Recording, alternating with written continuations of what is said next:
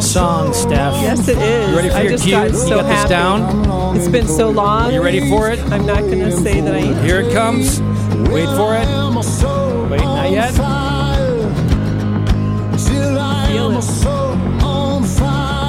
Woo! Good evening, everybody, and welcome to another special, awesome He Is Risen Easter episode of Ignite Radio Live. Over the 5 mighty stations of Annunciation Radio, you are with Greg and Stephanie Schlueter and the wonderful Matt and Jenny Daniels. Are there other Woo-hoo. non-wonderful Matt and Jenny Daniels?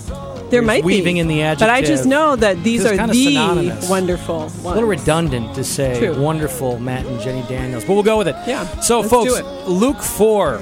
Reflect on Luke 4 for a second. What happens in Luke 4? It's kind of the Lenten story. Jesus goes into the desert, and he fasts and he prays and he battles our enemy, his enemy and our enemy, because we are in Christ.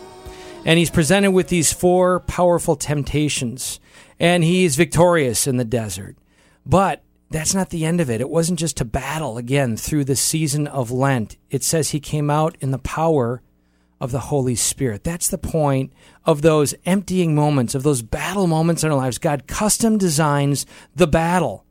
For us to seek His grace, we cannot be victorious on our own. We need to seek His grace.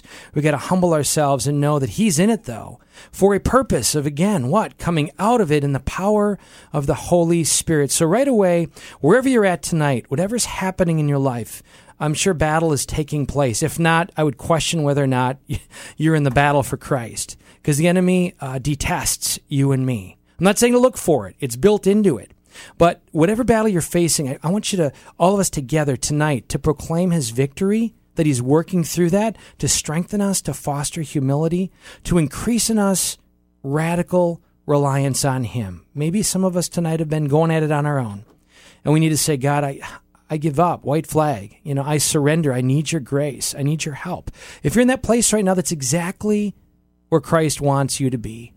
And He revealed to us in His own life that that's where He was in Gethsemane, the Son of God, calling out to the Father.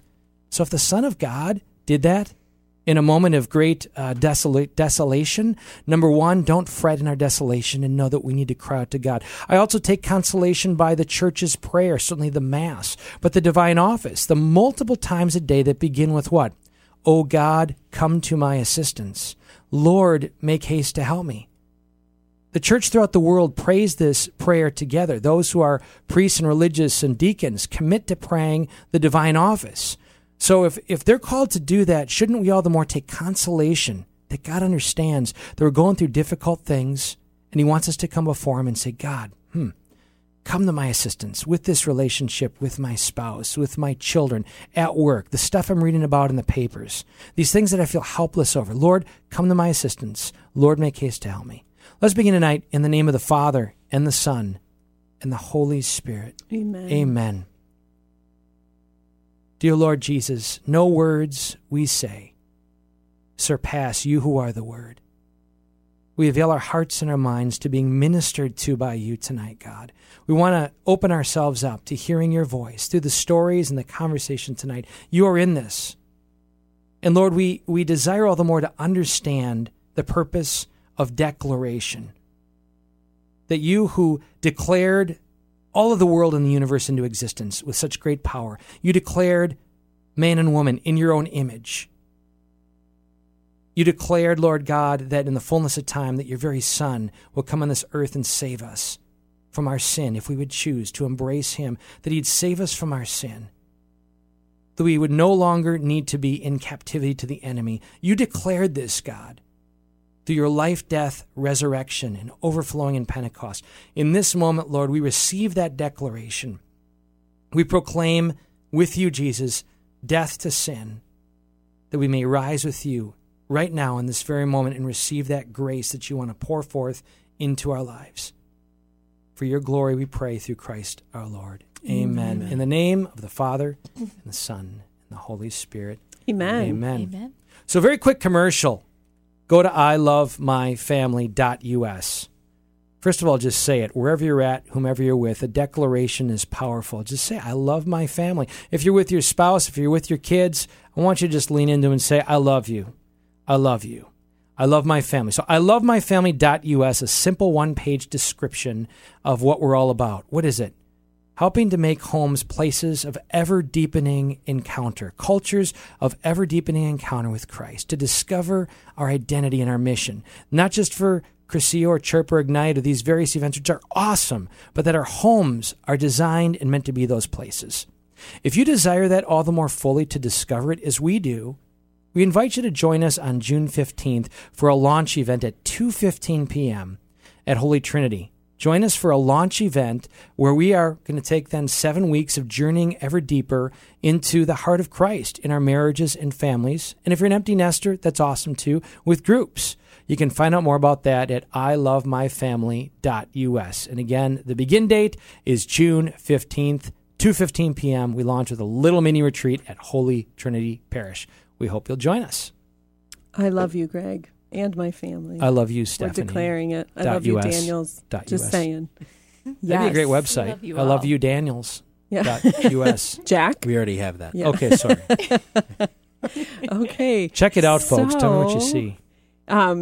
Again, we love to proclaim the scripture, Revelations 12, verse 11, that they defeated the enemy by the blood of the Lamb and the word of their testimony. So we as Catholics, so blessed to have the gift of the Holy Mass and the Eucharist. And we know the power that the Lord uses in our own story, in our testimony, whatever that may be. In the littlest of ways and in the biggest of ways, we know that being the powerful and wonderful and good God that He is, He just pours that grace through the into the extraordinary, into the ordinary. And it's just a blessing to hear the different stories of the people that we are blessed with in our life and know that the impact and the effect that the Lord has through them. So we warmly welcome once again the wonderful Daniels family, the heads of. How's that? They are the parents of 5 wonderful is the word for tonight children. Greg, what are their names? Awesome names. Joseph, Maria, Luke, James, and John. We love you guys. You better be behaving right now. That. Who's watching them right now? Brenda Knight. Oh, go Shout Brenda. out to Brenda. Thank you, Brenda. Yay. Joseph's 7 years old, so 5 children in 7 years. We were blessed also, 6, I think, in 7 years. He always has a little bit of competition. I know what it's like. Yes. It's beautiful to have the herd mentality, like Ice Age. The herd, we're a herd. I like the herd. Well, let's they become best friends. I always call them team. Okay. Yes, that sounds so much nicer than team. herd. Where do you get herd? I want to ask Matt what he. Yeah. Anyway, we welcome you and thank you for being with us tonight. Thank you for having us. By the way, just to give you kind of maybe a end of the story, and then we'll go back to the beginning, the story. But Matt is the senior director of the Department of Catholic Education, and he has been in the seat now for, 6 months, 7 months? Yeah, since the middle of November. Okay. It seems longer than that, but it's been a great journey since November. Awesome. So we've come to know him through a number of different things, but the Mission One Marriage Retreat we were blessed to experience a month or so ago, and I'm just delighted that you folks should be delighted and pray all the more for the great appointing and anointing of Catholic education in this diocese. God's design for us to all the more fully know Him, heart, mind, body, and soul. Certainly the bishop, who is successor of the apostles, entrusted with this. But Matt being sort of the focal point, hired to be that person, certainly in unity with all of us, but to bring that leadership and guidance in a very difficult circumstances of the culture and the world today. So I just punctuate that to know you're with special people because, of course, Jenny is the senior director of the Daniels home, and Matt takes orders from Jenny. No, so we're very blessed to have them both. And just to let you know, so you're hearing tonight, and we can be united all the more deeply in their mission, which is woven into their marriage and family. So we're going to get to that now. So Jenny, ladies first, share with us a little bit of the backstory of really kind of coming to know and to live for Jesus intentionally. Sure. So I was raised on a cattle farm, a beef farm in Greenville, or outside of Greenville, Ohio. and I was the oldest of 4 girls. And you. yes, and we had a great time. We worked hard on the farm. We showed cattle all over the country. Wow. And it was a great deal of fun. And, How far did you go so, around the country? So our big event every year was the Junior Nationals. So some families take vacations in the summer. We went to cattle shows. So great. we would go, the Junior National changed locations every year. So most years, we missed a few, but most years from the time I was 7 until Emily, actually, Joe was able to, our oldest, was able to show alongside Emily at her last Junior National, as my youngest Awesome. sister. But anyway, it was all over the country. So we went. What's your what was the favorite place farthest? that you recall? You know, Not that you saw more than a field or a pasture and all that. I don't know. I mean, we went to a lot of places. I liked out west. My favorite place to show is in Kentucky, actually. Cool. Is my favorite place to show. But anyway, so it was a great deal of fun. My parents instilled so many values in us. We worked hard. We were, we just had a great time. Can I ask you a question? Yeah, hopefully I didn't rob your train of thought. No. And it's just really a deep theological question. Do people who have farms and cattle moo also, or is it just the weirdos of us who are driving along on a country road that open the windows and like, does it just get old? We got cows and we don't need to moo at them. No, so we don't moo, but there is my friends always. This is We're still enamored- Annunciation Radio, by the way. Yeah, still The Catholic important radio. stuff. We're enamored by our cattle call, Okay. which is how you would bring them up to feed them. Please do it. Come on. For mom and Jen. dad's So when sake. it's been a long time since I've done it. So when something like, "Yeah, come on, girls! Come on, girls!" That is awesome. Now Boy. she does that to her kids. Yeah, I was going to say, do you do that to the Boys. kids? Yeah, no. But anyway, you would. Anyway, Thank you for that. But we don't moo. That's a great icebreaker. You got to introduce that to the bishop at Cabinet next time. Matt, he's just trying kind of to everybody have a gather cattle you call. guys. We'll work on that. Wants to Yeah. bring the staff together, have a bishop cattle call. Might Well, be a he little is the demeaning. I don't know. Yeah, shepherd, there you so go. you shepherd could do call. something with He's the going to sheep. come with a I don't know. shepherd Sheep, yeah. call. Yeah. Right. So I Anyway. can't see him doing that. But So anyways. I'll keep us So- back. I There we digress. go. So great upbringing. And when I was in junior high, my best friend passed away. She and I were on our way up the stairs to a junior high basketball game, and she collapsed and passed Oh, my away that night. goodness. And that was just a really pivotal time in my life. I struggled, and just was really lost. And I remember one night on my bedroom floor and saying, like, I can't do this by myself, and really calling on God in that moment. And that was really kind of a turning point for me in my faith journey. So I, after that point, joined a church and became active in that church, and met great people who are some of my best friends today. In high school and in college, became really active in that Protestant church then. And I think we'll talk later about what that looked like as I grew into an adult. And Now, made was the that a decision solo to- decision just for you, or did you pull your sisters along? It or your was. It parents? was a solo decision. That's It was admirable. a decision that I made, and I was blessed. My parents would go to church with me, and my sisters would come along with me, and my family is still active in that church that was right down the street from me, where I became active in the youth group there when I was in high school. I had a friend who was there, and it was right around the corner. So, but I'm blessed that they're still there and still a part of that community, because it is a great community, and it was a great place for me to start my walk of faith. Awesome. It's a beautiful story, and just for our listeners to know, with Matt and Jenny, their story truly is about not being Catholic and coming to Catholicism also. So this first episode that they're sharing, it is from a perspective of not being Catholic. So, Matt. Yeah. I'd like to first add on to my wife's story. She leaves out often. She was Oh, geez. also I know where this is going. the beef queen for Dark Can you County. utter that? Pardon the pun. Wow. Beef queen, is that a thing? Is It's that? a thing. Please We tell would me have it's like a announced that quotation earlier. marks. All right. No, there's a crown and a sash, and And a tail? We need a picture of this to put on the Facebook page don't. for people. Beef queen. I try to bring it up every time I can because she's so modest about it. But I think it's an important But you thing being to the talk wonderful about. husband that you Can are. I just ask, what does it take to become the beef queen? Just so we're going in the right direction if you could here. see her face, people. It's just an interview. It's an interview, essentially. Okay. I never like. She's so modest. It's You know, a there's more royal than interview. this. Royal. For sure. Royal. Yeah. Oh, we should have Bonanza music. So does playing in that the make you like an background. honorary king beef I'm not sure or how something? that works. That's in true. the- You I'm are just royalty, curious. Matt. in the world. By association, like the Queen of Or like England. Prince You were like now Beef. the yep. My mother-in-law was a pork queen, so it might Lord be, Beef. Wow.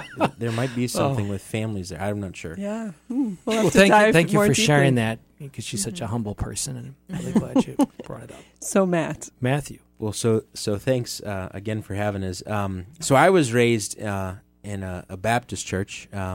My mom is Amen. from West Praise the Virginia. Amen. And she was our Sunday school teacher for years and years. And I love that. we moved around a lot. My family, my dad was a football coach. A lot of people know he was at Ohio State for almost the whole tenure that Jim Tressel was the head of the team in Columbus. And Very cool. we moved around. I think I moved eight times when I was a kid, and really didn't have one place that was home, but finished high school and college in Columbus. And I guess so. You know, I usually say that I was a Protestant, but not a very good one. I kind of got to Not a lot of protesting going on there. Not a lot of- Pretty yeah. subdued, I kind of tolerant Protestant. I got to pick and choose whatever I thought was really important. You were at the time. tolerant. Right? Really tolerant of whatever I thought was important. Okay. And so that was I don't know, that kind of was my journey in terms of always knew and was raised in a house where God and we knew Jesus Christ died for our sins. And from a young age, I knew that was really important, and made that decision. And and those old Baptist and lots of churches have this. We would call it a baptismal font in the Catholic Church, but It's a baptismal pool. pool, there, a large okay. large bathtub Okay. that you always want to like fill up and see how it works. Right. But got to do that as, gosh, I think I was in 4th or 5th grade. But it was a believer's baptism, and was so excited to do that when I was Versus the non-believers' baptism. like an infant's baptism, I where see. maybe parents are Right. I'm more with part you. of that. Okay. You part can of just that look at me, decision. Matt. I'll keep. Yeah, I won't. It make was, the it was comments. interesting That's just all to right. add that adjective. I just So, and your wondered. dad, I believe you had said, was baptized Catholic, correct? Yeah, my dad was from Pittsburgh, and was his mom was a faithful Catholic, and my dad, so he was older when he got married, and he actually worked for 10 years at Boston College, and it's a part of his life where we weren't around, and my mom, that was before he married my mom, and I think it would be so interesting to know what kind of life he lived when he worked at Boston College. You never asked him? I didn't, yeah.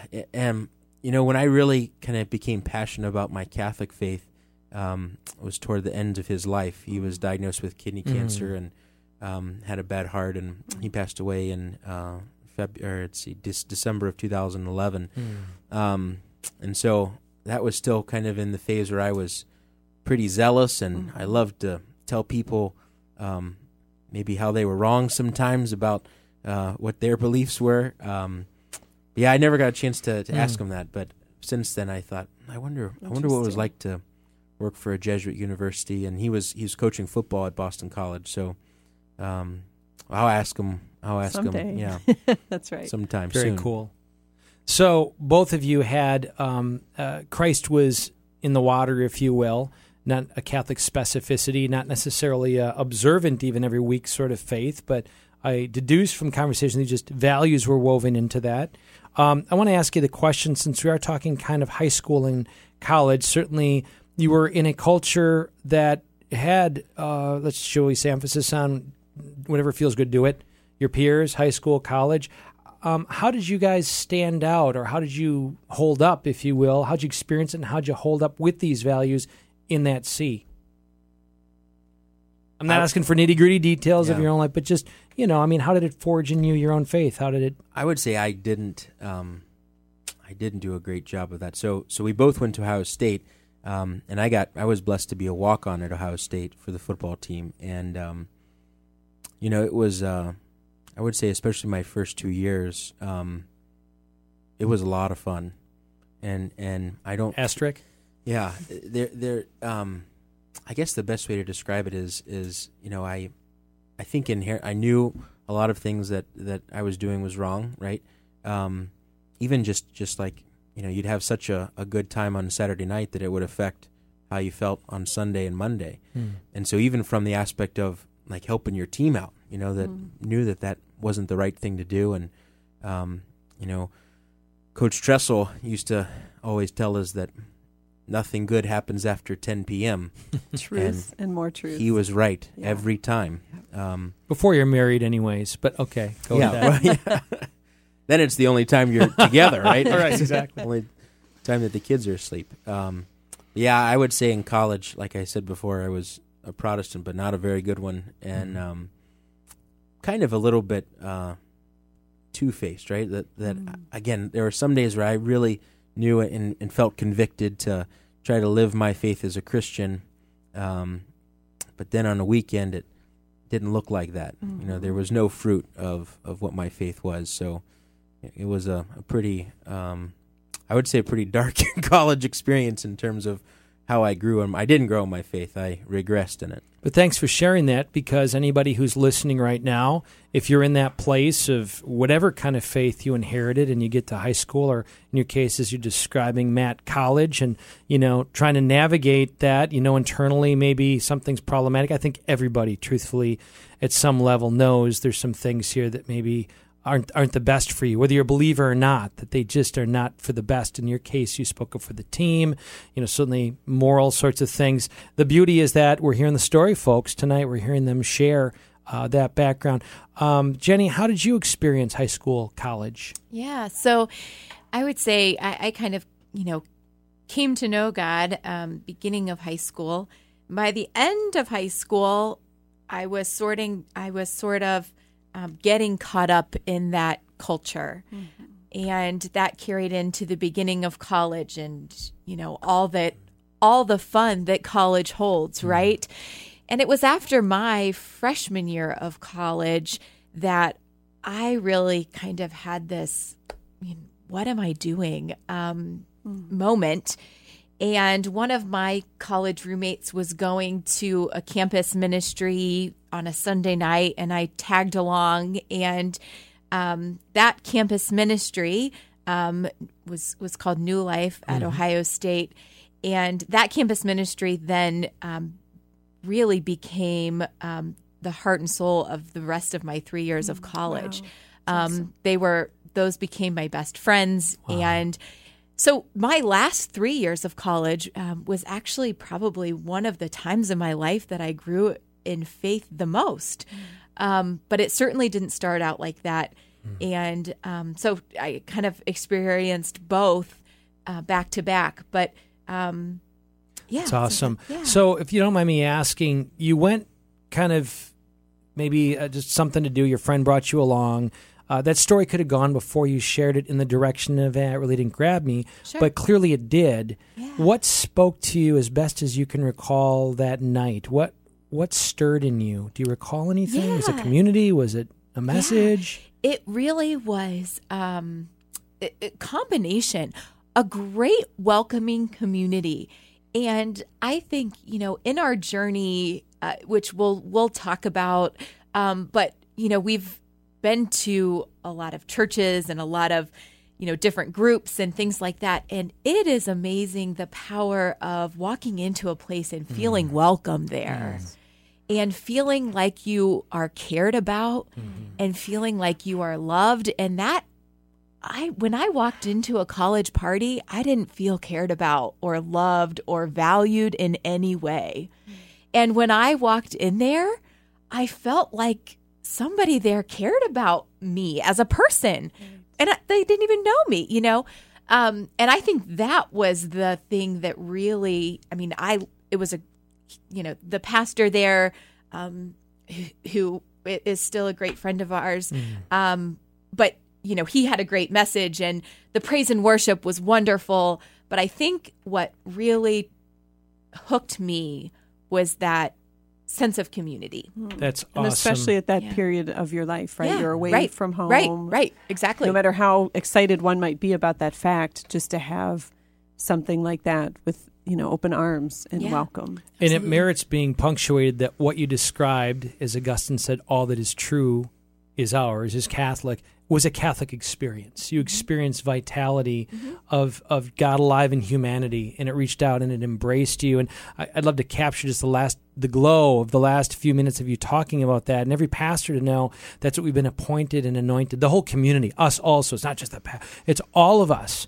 That's what we're called to be. And maybe it begs the question, and worth us asking tonight, are we that enthused about Christ and what he's done for us and sharing that with people around us to the point that when new people come in the door, as you did, that they know they're loved, that they know they're, regardless of where they've been or what they're doing, that they're welcome and they know they're loved. Just had to punctuate that. All right, so we got to get to the they meet. Share the Matt Jenny meeting story, at least version 1. It's a great story. We so Jen was working at the hospital at Ohio State, and there was a set of quadruplets that were born, and the mom had to have surgery, right? Mom had to have surgery, and they were looking for some help to feed 4 babies at once. And so Jen volunteered to help with this family, and it happened to be a family where the husband worked at the university, and I knew really well, and the husband and wife kept telling us, "Oh, I've got this guy you got to meet," or "Oh, I got this girl you got to meet." I love it. And we were both like, "Don't do this. Don't do that. Yeah, right. Don't do this. This is weird. Don't do this." But it got to the point where they would manufacture reasons for me to like come over to their house. Right? So the one time I remember, Anna said the car wouldn't start. Right? Yeah. So we were at the house. It was me and it was Anna, and there were another girl there, and I said, "I have jumper cables in my car. Let's just go jump your car. It's no problem." They said, "Oh no, Matt's on his way." Why bother with what's right here when we can bring a guy from across town to bring what he has? It was really like from a half hour away. I'm like, you don't have anyone there that can jump your car? Like, no, you got to go. I love good conspiracy stories. So keep going. So was that the first time? No, the first time we met was at the birthday party of these quadruplets. They turned 1. And they had a birthday party at Resurrection Catholic Church, their social hall in New Albany, Ohio. And that's where we met. And I was really smooth the first time we were introduced to each other. You didn't see the facial gesture. This is an audio medium, but I love Jen's look in her face when you said smooth. But just have to let the listeners know. Go with it. You were smooth. So I said, "Hey." And she said, "Hey." And that was our first conversation. Wow. That's where it began and ended. And, well, cattle, hay, Shakespearean, beef queen, both of you. The funniest part of our dating, I think, is so I finally mustered up enough courage to ask her out to dinner, and we went to this Italian restaurant in Columbus. And throughout the entire dinner, I was pretty nervous, and I kept dropping my silverware. Do you recall this, Jen? I do. Okay. Yes, I do. To the point where she asked me, "Are you okay? Is everything all right?" Maybe those jumper cables were attached somewhere else. So backing up a little bit, the spark factor. You saw her the first time. She saw you. You got that hay in there. Was it a kinetic? Was it a pregnant hay? Was it like she's the beef queen in the making? Or, what? Oh, my God. I had no idea about any of the beef, the royalty that was part of the beef. Okay. But I would say Sensed it, for though. me it was kind of like this, like everything was kind of in slow motion, and that's all I could muster was a hey. That's how kind of the first experience for me was. Keep in mind, I was holding a baby that was covered. They had just done the cake Birthday smash. cake, yes. So at this interaction, I was holding a baby that was completely covered in cake. And it was awkward. Nothing more attractive to a godly man than a woman carrying a baby with smashed cake. Right, right, sure. I mean, to me, that's Let's just like the declare epitome. it right now. It Right? was foreshadowing, is what it was. So the first date, Jen, things clicking. I mean, the silverware stayed in place at some point, I suspect. And what happened from that point? How did it get more serious? So I remember one day, I don't know that I'm sure Harry does remember this, but so Matt is Italian in by heritage, but loves Italy and was an Italian major in college and loves all things Italian. And it was a couple weeks after, maybe we had been on 2 dates or something, but he knocks on my door at Ohio State. I was living with a group of girls and had yellow flowers. Do you remember this? Yeah. Had yellow flowers, and it was Women's Day in Italy, right? Is that what it is? Yeah, and the tradition in Italy is there are these specific yellow flowers that everyone gives to ladies in Italy on Women's Day. And you have the yellow microphone right now, which is pretty cool. Yeah. Apropos. Anyways, go ahead. But when he came and he brought those, and I remember thinking like, oh, I think maybe he does like me. That was the first time that I Interesting. Maybe this is actually, I liked him, but I really wasn't sure where he stood. So anyway, that was the first time that I felt like maybe he does like me. So beyond the obvious, Matt, what are Sure. you thinking? So Faith is woven in there. She obviously had this powerful experience that was a decision in freshman year and then the subsequent years. You had the first 2 years, a little bit of Are you guys the same school year, by the way? Were you both? I'm a year ahead. Okay, you're ahead. So were you thinking just tell me, what were you thinking? What was going on with Matt at this point? I'd actually, as we were dating, I was in RCIA, and there was a point so we met in February, I think, and that fall, I had kind of just given up on dating. Like I had been on date after date after date, and really was frustrated with the whole thing. And there was a point where I said, God, I'm done. Mm-hmm. I don't want to, this is pointless. This is a waste of time. I'm done. And that's when after that, I met Jen. That's usually how it works, right? Right. So let me back you up a second, since we are seeing sort of the collision of both your relational story and, Matt, you kind of coming to a deeper understanding, embrace leading into Catholicism. So share with us a little bit of the Italian story. Got the Italian job. No, we want the Italian story. Italian story. So I never set out to major in Italian, but it turns out I was pretty good with languages, and I kept getting A's, so I kept deciding, well, I'll keep taking another class, and that led to my studying abroad in Italy. And so I was in Rome at a language school, and during this time, my dad had already been diagnosed with cancer, but ended up having a massive heart attack when I was there. And the nurses told my mom and sister, you should call your family because he probably won't make it through the night. And so my dad and I had actually had a conversation, kind of like a worst case scenario. You know, he thought this was the right time for me to go. It was, I needed this for my major to kind of finish out my undergraduate degree. And he and I had a conversation about, worst case scenario. And I knew he and I were good, but I felt incredibly guilty for leaving my mom and sister to experience this by themselves. So I did the only thing that I thought I could do from Rome, which was pray. And so I went across the street to one of the, I think, 92 or 93 Catholic churches in 2 or 3 square miles in Rome. And you're not Catholic at this point. I'm not Baptist Catholic. in your blood background, okay. But knew that prayer was a way I could help, or realized that it was the only thing I could do. And so I sat in the back of this church, a small church across the street from my school, and these Italians were praying this prayer together, and I knew enough Italian to start to understand what they were saying, and at a certain point I joined in, and that was the first rosary I ever prayed. I love in Italian in Rome, and for your dad. For my dad, yeah. And there were a couple other experiences that, so when you get to Vatican City, there's just amazing things to look at, and I would make a point to go on Wednesdays and Sundays to see then Pope Benedict XVI.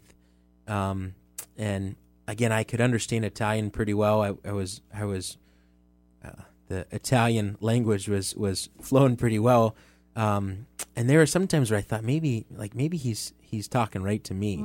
And I've gone back to look at those the Angelus addresses, and it's just kind of amazing. But I got a chance to go to what's called the Scavi tour, and the Scavi tour is they only take about 100 people per day, and it's beneath the basement of St. Peter's Basilica.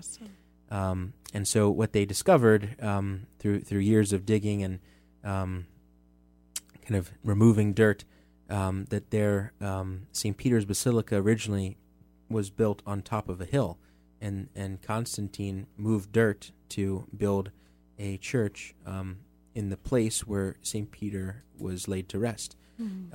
So 4th century we're talking. Exactly. Long time ago.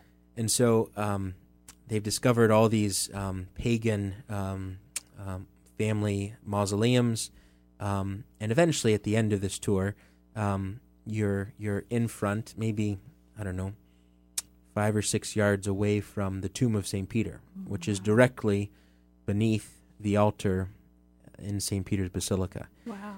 And so as a Protestant, this was really cool, kind of historical. Mm-hmm. You feel you're in this, kind of damp and temperature controlled climate in the beneath the basement of the church, and I remember thinking to myself, like, Jesus' best friend is right over there. That's right? just awesome. And I remember praying on my knees, again, not really realizing kind of the magnitude of Christ building his church on top of Peter, like literally on top of Peter. Right. But that certainly was, that whole experience in Rome was a catapult for when I came home. In fact, I came home and went to the Newman Center at Ohio State, and I said, "Hey, I'd like to join your church." And they said, "Okay, well, you have to sign up for classes." And I said, "Okay, when are the classes?" And she says, "They start in the fall and they last till Easter." And I said, "Till Easter?" I said, "At my church, you just walk down the aisle, you're in." What's up with this? So that kind of started my journey in RCIA, and I knew zero Catholics. Wow. I knew one Catholic at Ohio State, but that was it. Interesting. It's very powerful. So you're in Italy at the in this sacred place where so many things happen in our church history, and I've never been there, but I'm picturing it, and I have a visual image as you're there. For anybody who's been there, I'm sure just punctuating that this faith isn't just this ethereal smoke-like thing. It's flesh and blood. It is history. It is tangible, and you were there to kind of maybe beg the question, because I'm going to ask you the next, beg the question of what were our roots? What was the truth, and anchored here in its origins? Share with us, Matt, if you will, maybe a little bit about the book that you read, and if you will, how it kind of informed some of that, I don't know, the truth aspect of that heartfelt experience. Yeah, when I came back to the United States, actually the grandmother of the quadruplets that how Jen and I met gave me this book called Crossing the Tiber, which is actually something I did every day when I was in Rome, going from my apartment to my school. And so that was like the title itself was pretty real to me. Yes. And part of the book talks about the church fathers, which was it's a historical perspective of our faith that I had really never considered, and certainly wasn't part of my my tradition as a Protestant. But when I started to look at the tracing our faith from the apostles, the church, like the first Christians, the church fathers until today, I found this continuous line that Unbroken. it's and it for that perspective, like it caused me to say, oh my gosh, like I'm not sure I've really understood like where my faith has come from, or at least the tradition of my faith has come from.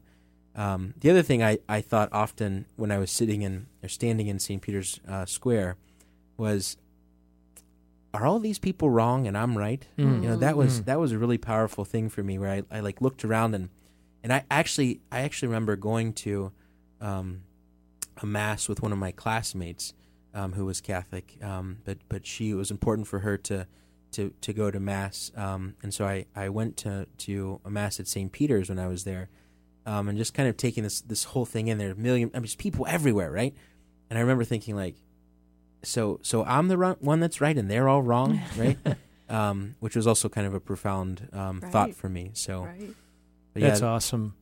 I simply put that if we believe in the authority of Scripture, if we believe in the authority of the written word, we have to believe in the authority of the context that gave us that written word before the 3rd century, right? When a lot of this in the various books, what was the authoritative context that determined, for instance, that it would be Matthew, Mark, Luke, and John, but we're not going to include this Gnostic gospel called St. Thomas. And what context determined that? And then the fathers of the church, and studying that for all of those folks who are listening now, we have to beg the question, if we believe Christ came on this earth to reveal truth, and John 17 begged that we all be one, that it's a great scandal that today Christians are not unified. And, if there's no authority in understanding Scripture in a context and interpreting that Scripture, well, that validates 30,000 different denominations all believing some very different things. So it just begs the question, Christ prayed for unity in the garden, and he provided for it. And he gave us Peter to continue. And we're dealing, I think, with some confusing days. Not the time now necessarily to discuss this, but I think a lot of folks are maybe troubled and frustrated and wondering what is the authoritative teaching on this subject or that subject. And folks, if you do study this, the doctrine of the church has not changed. It's developed, but it has not changed at all. Let's go a little forward now. So weave into it, if you will, the Catholicism with your courtship and marriage. Well, that's another, I think, great story. So when Jen and I started dating, it was toward the end of my RCIA process, and I came into the church Easter of 2009, and so I invited my new date to the Easter Vigil. I think why not, right? I think we had 23 or 24 candidates at our Easter Vigil. Beautiful. And this was at the Newman Center at Ohio State. 2009? 2009. And so I said, Jen, I've got this really long mass coming up the day before Easter, and you can come if you like. You don't have to, but if you'd like to, you can come. And here's some yellow flowers. Here's some yellow flowers, some more flowers. And she agreed to it. And that was my very first mass ever. That's love from an anti-Catholic background, kind of, and that's love right there. Right. And afterwards, I didn't know. He didn't preface with the fact that they weren't all that long. Afterwards, I said to him, are all masses that long? Because no. I don't think. So when you were sitting with his mom and grandma. I was, yes. I got to sit with his family and and see him come to the church. But I was very far away from becoming Catholic at that point, and continued, continued my walk with God in our Protestant faith through our courtship and through our engagement and into our marriage, and so, we certainly had many discussions about what that looked like, and ad nauseum. I mean, we discussed it And, it really wasn't until Joe came along, so our firstborn. And when I was pregnant with Joe, I think started thinking about, and then, Joe being born, what does this look like for our family? Because we would, when we'd gotten married, and he would always go to Mass on Sunday. Sometimes I'd go to Mass with him. Sometimes he'd go to Mass early, and then we'd go to the Protestant church together. Sometimes we'd split. It just was, every week was different. And we went to a lot of Protestant churches. I just like to point that out in Toledo, Ohio.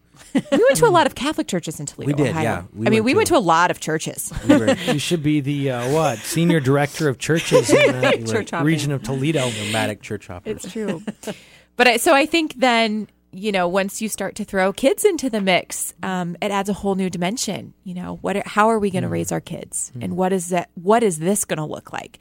Because we can't drag our kids to, this church this week and this church this week, and they have to have some sort of, we wanted our kids to have a church, to have a place that was home to them, and we wanted a place that was home to us. So I think that was really what sparked me thinking, and began reading a lot and conversations, and just one thing after another, one obstacle, I guess you could call it, things that just didn't fit, all those things that you think of when you think of the differences between the Protestant faith and the Catholic faith. Worshiping Mary. Who was Mary? Yeah. Are we worshiping Mary? Of course, the Eucharist, the idea of reconciliation to a priest, the authority of the Pope.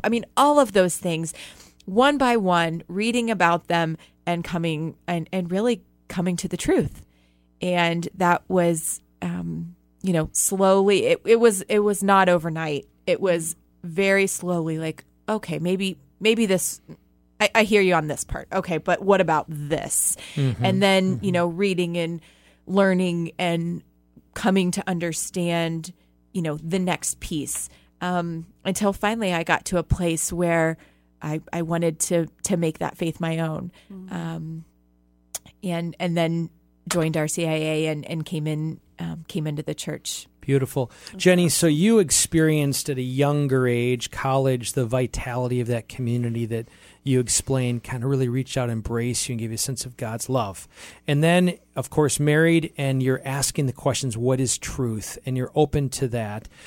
Do you struggle sometimes with, maybe feeling here's the truth and I have to pursue the truth, but gosh, Lord, you created this also to have a vitality in a life, and it's emerging, and there's many signs and pockets. Certainly, beautiful bishop and his staff is amazing. We are so excited to be in this diocese and see things unveil, but we're working toward that, are we not? And you come from that background. What were your thoughts as you were kind of coming to embrace truth in Catholicism with perhaps what might be less than an experience of great vitality? You never said that to me, but I'm just asking for those who may be listening. Yes, we definitely experienced that. And I think when we were dating, or once we were married, one church, the first Catholic church that we went to, we actually visited John the 23rd. Help me out, in Perrysburg. It was still blessed. Yes, it was blessed then. And they had a young adult group, and that we were a part of for a small period of time. But it was that, it kind of was that bridge for me. Awesome. That, because I felt that sense of community. And of course, now we're blessed to be parishioners at Holy Trinity Parish. And there is, we're partial, Phenomenal but there is community. no better community on the face of the planet.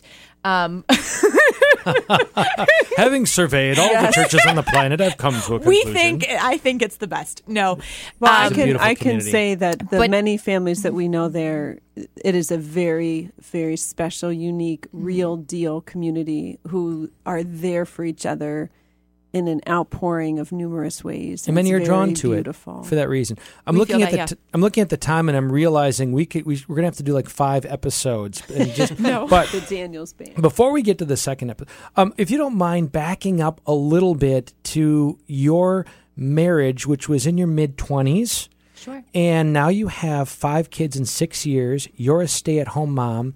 Both of those are countercultural. Both of those ideas of having children, being open to life, especially with strong Protestant influences, and I'm making some assumptions there with regard to acceptance of contraception and that whole thing. And so at the same time, you're encountering life and what the church teaches with regard to the truth of the human person, the anthropology, man and woman created in God's image, and living that out fully, which the church beautifully articulates. So to ask the question, how is some of that truth, how are you receiving maybe some of that truth in your mid-20s, having children, being open, and a stay-at-home mom versus, say, a double career type of thing? I think it's as a so I guess the first thing to say is we haven't planned for any of our children yet. God planned. Yeah, God Absolutely. planned. And at the same time, we can't imagine not having them the way they are, just the way they are. We as a young couple, so I would say I think we were some of the first of both our sides of our friends that were married. Sure. And we were married in June, and then when we found out about Joe in November, October. and so it was kind of a right off the bat, which Beautiful. none of our friends did, No. or even are doing now. And we So we're open going in. and we keep making the joke that we would have loved to try natural family planning, but we've never got the chance. We have since studied a little bit more, and it really is a great. It's just been a great, It's beautiful. I think, aspect to our marriage. That You embrace that teaching, though, around the time of your marriage. Was Of course. that a struggle for you when you faced it? Was it a challenge to know it and maybe say, I like all the church's teaching, and this one will just kind of keep on the down low? No. And I was, so when we were married, I was not Catholic. And we actually, the very beginning of our marriage, I was on contraception. And just honestly, my body did not respond well. And one day Matt was like, then just don't take it. And I was like, ooh. But I stopped taking it because, and really for me at that point, it was really because my body it was just, I didn't like the way it made me feel. And so, then came Joe, and we were excited. We were thrilled to have him. And then, it was during my pregnancy with Joe that, we really came on board to that and knew that was something that, we would never pursue again. That from that point forward, natural family planning would be how we would, raise our family. So.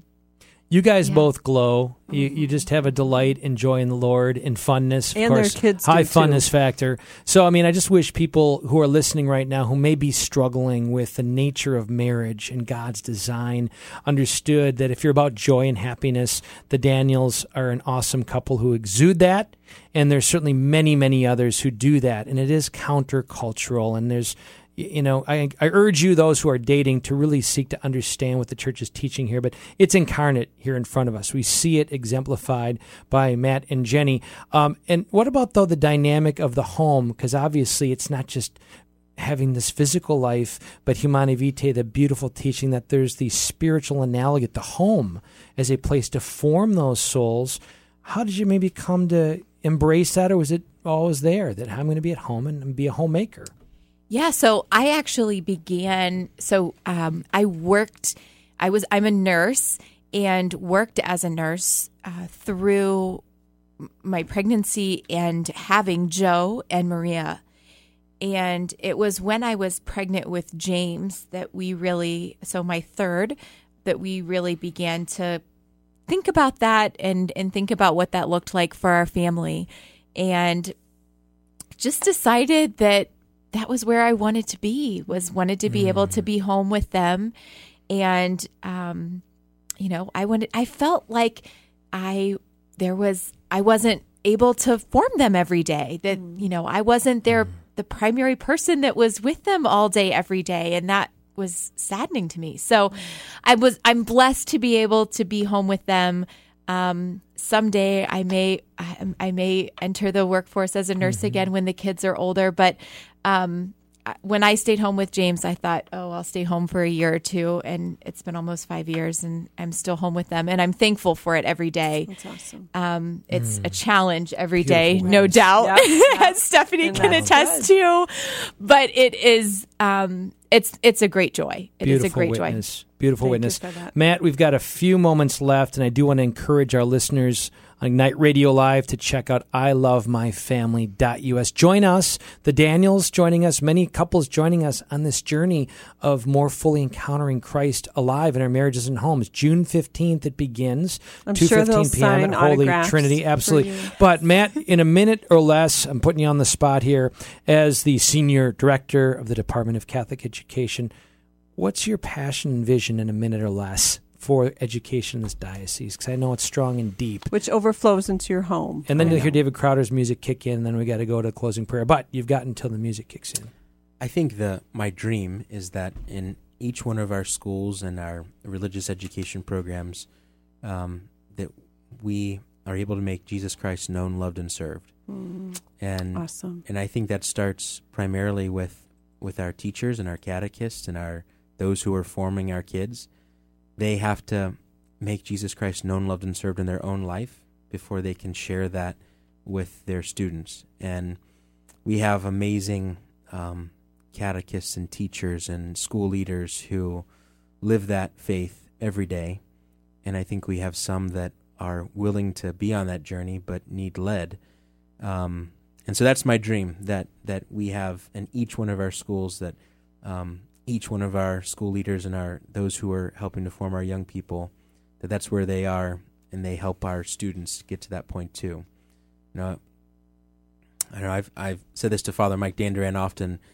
It's our job in Catholic education to introduce our young people to Jesus Christ, and if we can do that, we've done a great job. That's awesome. In the name of the Father, and the Son, and the Holy Spirit. Amen. Lord, thank you for the delight and joy that you make possible by making yourself known, revealing your Son, Jesus Christ, to us, who can be known and understood and lived, and gives us his Spirit to inhabit these hearts that you fashioned for you.